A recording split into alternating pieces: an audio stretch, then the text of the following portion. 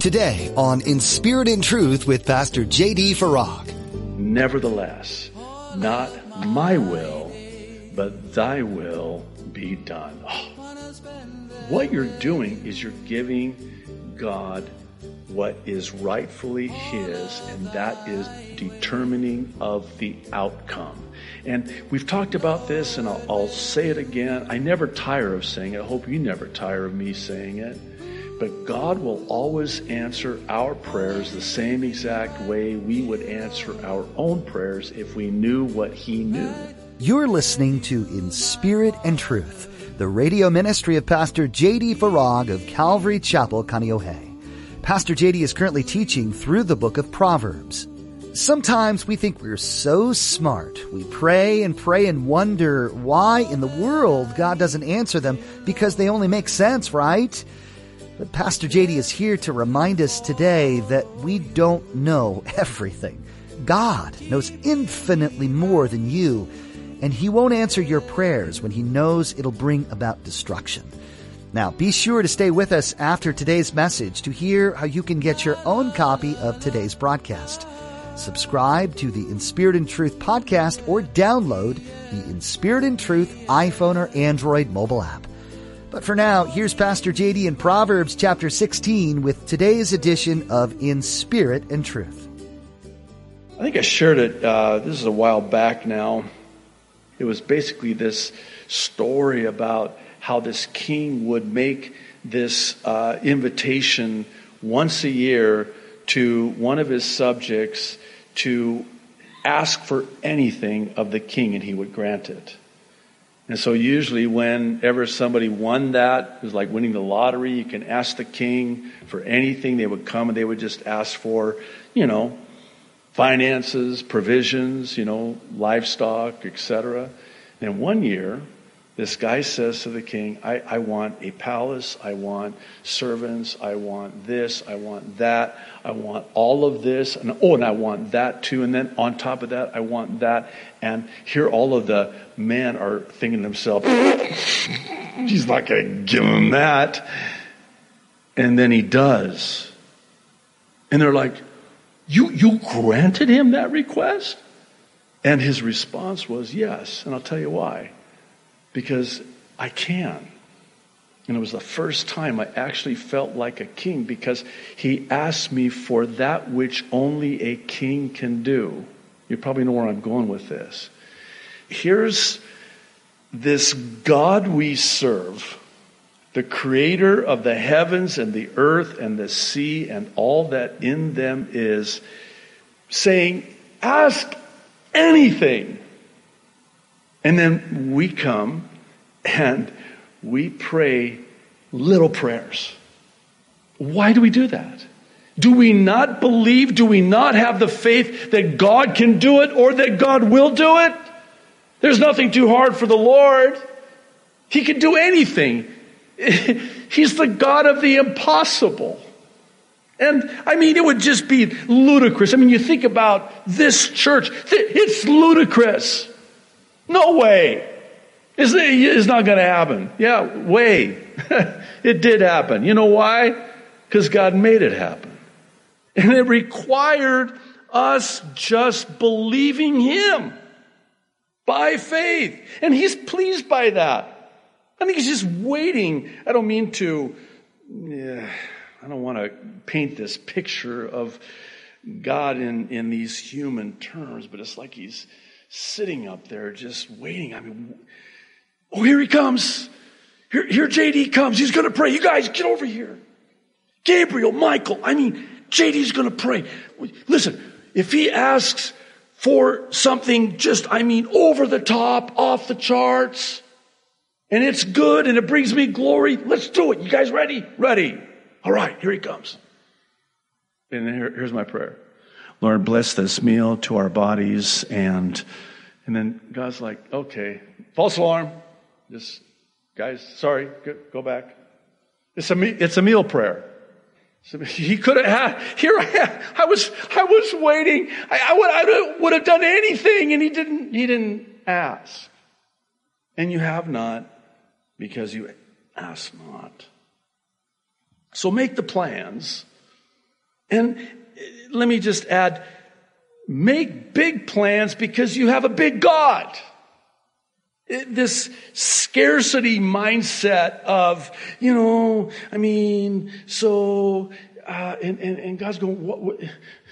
Oh, you of little faith. And never imagine that when Jesus said that to the disciples, there was a disdain or a disgust in his voice. No, I believe there was compassion and pity and just a sorrow and a grief that, where's your faith?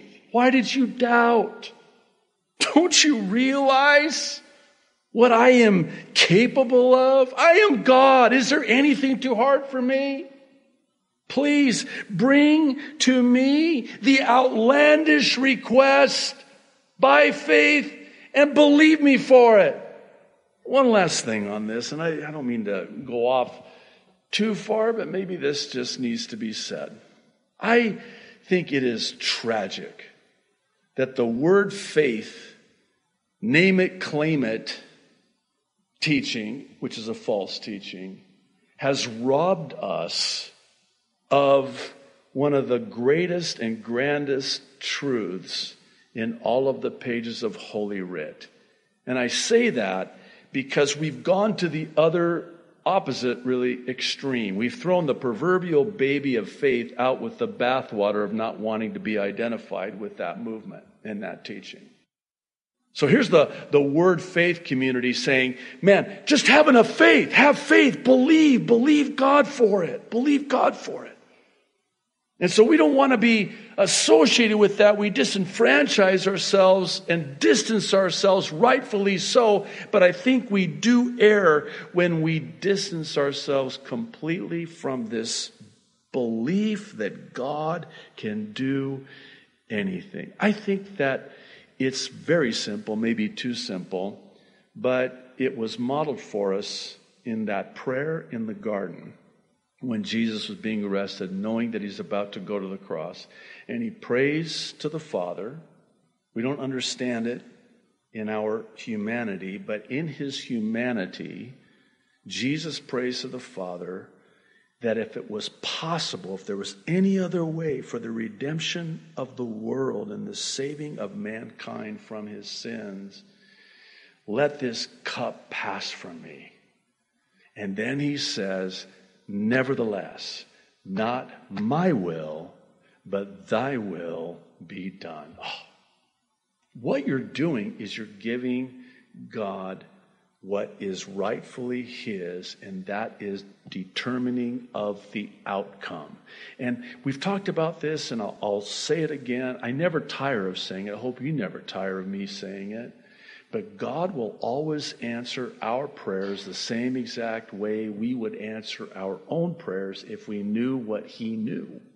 He knows the end from the beginning. And sometimes I imagine it's kind of a corny way of saying it, but I kind of imagine I'm praying, oh Lord, please do this. And it's like the Lord saying, no, you don't want me to do that.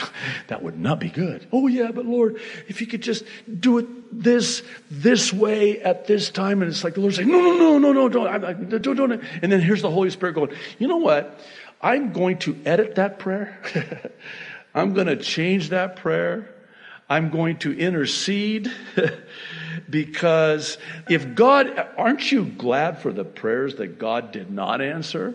For those of you who keep prayer journals, prayer lists, and you go back over those prayer lists, those prayer journals, and you read those prayers that you prayed, and you go, oh my goodness, thank you, Lord Jesus, that you didn't answer. If you would have answered that prayer the way I prayed it, it would have been horrible. And God's going, I know, I tried to tell you that. But you prayed that. And I'm saying, I'm not going to answer that prayer because you don't want me to answer that prayer, because if you knew what I know, you wouldn't want that. Because I know the end from the beginning. And I know what is best and perfect. And it's always going to be in his time and in his way and for his glory. So, plan, prepare, pray, believe, but the Lord will direct your steps in the end, and he will determine the outcome. Now, verse 10 is going to require a little bit of explanation as well. Some of your translations, the New King James says divination. See that as a divine sentence. Is on the lips of the king. His mouth must not transgress in judgment. In other words, this is the king we're talking about, and they have the power, divine, if you will, to sentence, to judge. So it is incumbent upon that king that his mouth does not transgress in judgment. He must be a just judge. Verse 11, honest weights and scales are the Lord's. All the weights in the bag are his work. Now, in that day, in that culture, at that time, the way that they would purchase and buy and sell, they would have these scales. They would take this weight, they'd put it on one side, they would take the product that was being purchased and put it on the other side. And so when the scale was evened out, that was the weight of that product that was on the other side of the scale. But wouldn't you know it, surprise, surprise, the dishonest seller, merchant, they would take a weight and they say, oh yeah, this is a 1 pound weight. Okay, it's not really 1 pound. It's not even close to 1 pound. It just says 1 pound on it. But it's like, at best, maybe 3/4 of a pound. So you take your merchandise, you thought, well, I thought that was going to be a pound. And so he says, take some off, take some off, take some off. Okay, that's a pound. And then the scale evens up, but that's a dishonest scale. That's not 1 pound. That's 3/4 of a pound. And so honest scales, honest weights on those scales are the Lord's. All the weights in the bag are his work. Verse 12. It is an abomination for kings to commit wickedness, for a throne is established by righteousness. This is a powerful principle as well, one that we read about again in the book of James, which has been likened by some as being the New Testament book of Proverbs, where James talks about this desire, it's a noble desire, to be in a position of authority, position of leadership. So if you want that and you want to pursue that, and maybe you sense that God is calling you to that, be very careful what you ask for, because you're going to be judged by a much higher standard. Because if you're in that position of authority, especially when it comes to teaching the Word of God. I think it was Greg Laurie who humorously, as he is very humorous, describes it. He says, guys like me that teach the Bible, when we get to heaven, there's going to be a line for the teachers because we're going to be judged by a much higher standard. So I'll be in that line, and that line is going to go really slow because we're going to be judged by a much stricter standard than you are, because we've been put in that position of authority. And that's why it is an abomination for kings, leaders, rulers to commit wickedness. Verse 13 kind of picks up on it. Righteous lips are the delight of kings, and they love him who speaks what is right. I was thinking about this proverb today, and I thought of it this way. So if a king, a position of authority, someone as a ruler, as a leader, is delighted by the righteousness that comes from the lips of someone, and the king loves him who speaks what is right, how much more our King of Kings? How much more does our Master, our King, take delight with righteous lips, with those who speak what is right? One of the verses in the Bible that really concerns me is where it says that we will be judged by every word we speak. Every word, in other words, the inference is, this makes the hair on the back of my head, whatever's left back there, stand on end, because it infers that there's a record of every word I spoke. So I just imagine that, when I'm there at the bema seat of Christ, not the great white throne of judgment, that's where the punishment and the wrath of God is poured out. The bema seat is where the rewards are given. And it's 1 Corinthians chapter 3 where Paul describes this as the fire, the purifying fire. It's going to burn and consume the wood, hay, and stubble, but it's also that same fire going to make more valuable and precious the jewels, the gold, the silver. So we all have two piles. So I'm thinking to myself, I've got a pile, and in that pile are all these words that I spoke, and that's a very, very big pile. Probably a lot bigger than yours. And so it's going to take a while for that pile to be consumed by that fire. But we're all going to be judged for every word we ever spoke. So this is saying that when there's righteous lips and one who speaks what is right, the king loves him and takes great delight in him. Verse 14. As messengers of death is the king's wrath, but a wise man will appease it. Now you have to understand, back in that day, the way they would get a message was they would send a messenger that would run really fast and bring the message, or take by horseback and get to who that message was to get to. So if the king wanted to know what the state was or what the condition was or the status was, and he would send a messenger to bring back word. And you have this dubious honor of being the messenger. And you realize very fast that it's not good news. The king ain't going to like this. He sent me to find out what's going on. Well, how am I going to tell him? So that's a very long trip back to the king to deliver the message. And so what would happen is, if the king didn't like the message, you know what they would do to the messenger? That was it. Let me bring it into modern day terms, okay? Let's say that your mail delivery person brings you something you don't want them to bring you. And they say, well, I'm delivering your mail. And you look at that thing and you go, I don't want that. And you proceed to just beat up on them. I'm just the messenger. I don't like the message. And so what? You're going to take it out on the messenger? I'm going somewhere with this one too. I'm a messenger. I deliver the message. Sometimes it's a hard message to deliver, and I'm sure for you it's a hard message to receive.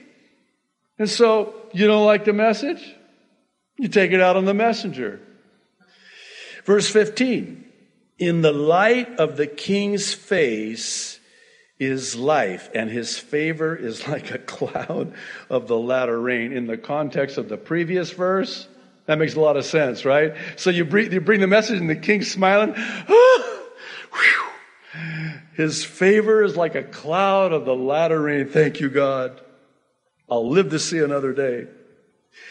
Verse 16. How much better to get wisdom than gold, and to get understanding is to be chosen rather than silver. Think about this one. So you've got wisdom over here on one side, and you have gold over here on the other. You have understanding here on this side, and then you have choice silver here on this side. What are you going to choose? No, let's be honest. What are you going to... That's a lot of gold. That's worth a lot of money. That silver, I don't know what the price of silver is, but that's worth a lot too. Well, what the Proverbs is saying is that don't choose the gold or the silver. Choose the wisdom and the understanding, because the wisdom and the understanding will be of help when it comes to the gold and the silver. And we're going to see that again as well. That gold and silver, treasures and riches in the hand of a fool. I mean, I've had over the years occasion when I was on the mainland especially, I just got to know a lot of very rich fools. And I mean, you just look at these people and they have the world's wealth, and yet they do not have wisdom. They do not have understanding. Verse 17, the highway of the upright is to depart from evil. He who keeps his way preserves his soul. In other words, it's for your own good.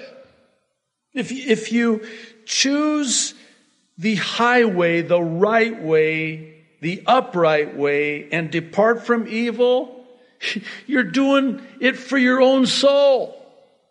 And conversely, if you don't, you do so to your own peril. Verse 18, pride goes before destruction, and a haughty spirit before a fall. Now, this is oftentimes misquoted, and I realize there are other proverbs that talk about pride coming before the fall. But here, we're not told that pride comes before the fall. We're told that pride goes before destruction. Destruction is a little more severe than a fall. Destruction, that means you're destroyed by your pride. A haughty spirit, what's the difference? The pride is this exalting of oneself, and that's what leads to destruction. The haughty spirit is being full of oneself. Do you see the difference? See, pride is, I exalt myself over you. I'm better than you. A haughty spirit is to be full of oneself. It's that arrogance, that haughtiness of being full. I suppose you could safely say that it's narcissism. It's all about you, and you are so full of you. That's haughtiness, and that comes before the fall. Proverbs is a book of action. The sage life applications written in its pages not only give you something to think about, but they inspire you to act upon what you've read. As you continue to study this book with Pastor JD, approach each nugget of wisdom prayerfully, asking God to show you how you can incorporate it into your own life. He can and does teach you through His Word. We'd be honored to be praying for you during this study. Would you let us know how we could be doing that for you? You can connect with us by visiting our website, inspiritandtruthradio.com, and clicking on Contact under the About tab. We'll get in touch with you as soon as we can. You'll also find us on Facebook and Twitter, and you're welcome to interact with us there. Pastor JD's teachings are also available on YouTube. Links to all of these are available at our website. Are you part of a church? We want to encourage you to find and begin regularly attending a church in your area if you haven't already. If you're near Kaneohe, come visit us. You'll find all the information you need, including service times and directions to Calvary Chapel Kaneohe, on our website. Again, that's inspiritandtruthradio.com. That website also houses all of Pastor JD's teachings, including his weekly prophecy updates and the ABCs of salvation. This is a simple guide to sharing the good news of salvation in Jesus. It can help you start a conversation with someone you love. That's all we have time for today. Thanks for joining us for this in-depth study of Proverbs, right here on In Spirit and Truth.